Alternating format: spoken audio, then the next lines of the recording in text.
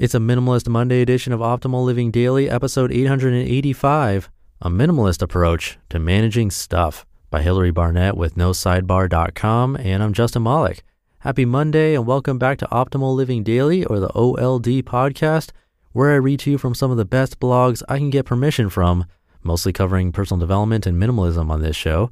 We cover a bunch of other topics in the Optimal Living Daily podcast network, which includes 4 other shows. Definitely subscribe to those if you like this one. And today I have a post from a contributor on No Sidebar. Let's get right to it and start optimizing your life. A Minimalist Approach to Managing Stuff by Hilary Barnett with NoSidebar.com. Stuff. The word alone can send shivers down the spine of any minimalist. It conjures up images of a hoarder's episode, items piled up everywhere, crammed in nooks and corners, wasting away in darkened closets. Minimalism and stuff are diametrically opposed, but life requires it, right? The reality is, life isn't a stock photo. We don't live in pristine homes with white walls and untouched furniture. We have to, live. And no matter how much we may work to simplify, there is some level of debris that comes with actual living. When I read The Life-Changing Magic of Tidying Up last year, my entire approach to my stuff shifted.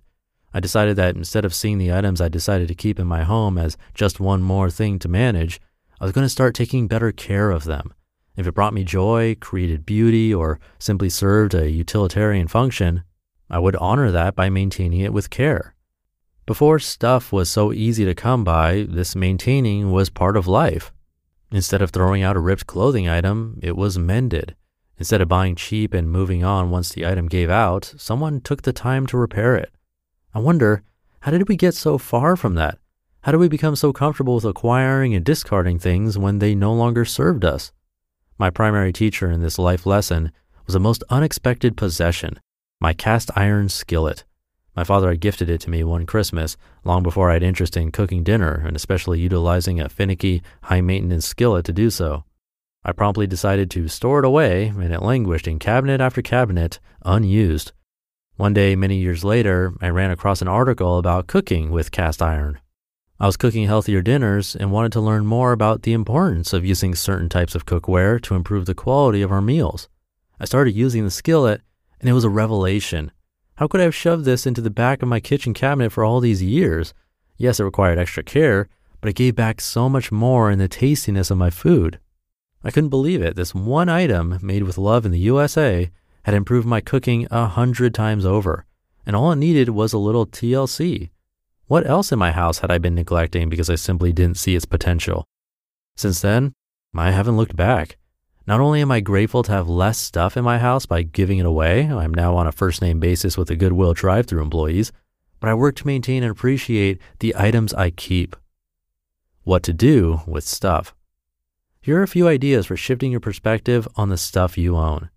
Number 1, make sure the items fall under the following 3 categories.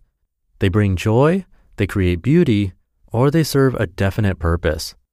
Knowing that the items in your home do one of these 3 things will keep you from having to constantly maintain things that are useless, ugly, or simply drain you.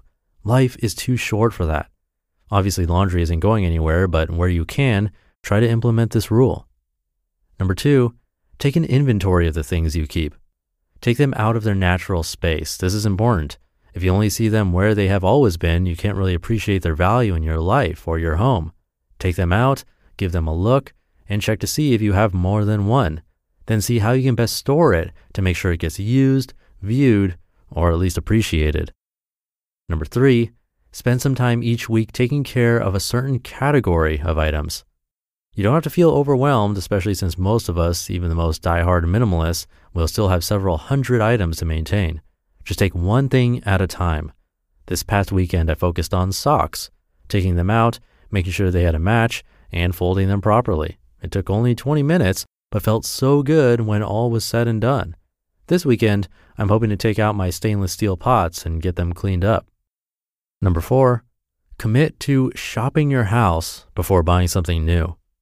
So often I think I need something and put it on my shopping list, only to find with a little digging that I already had it on hand.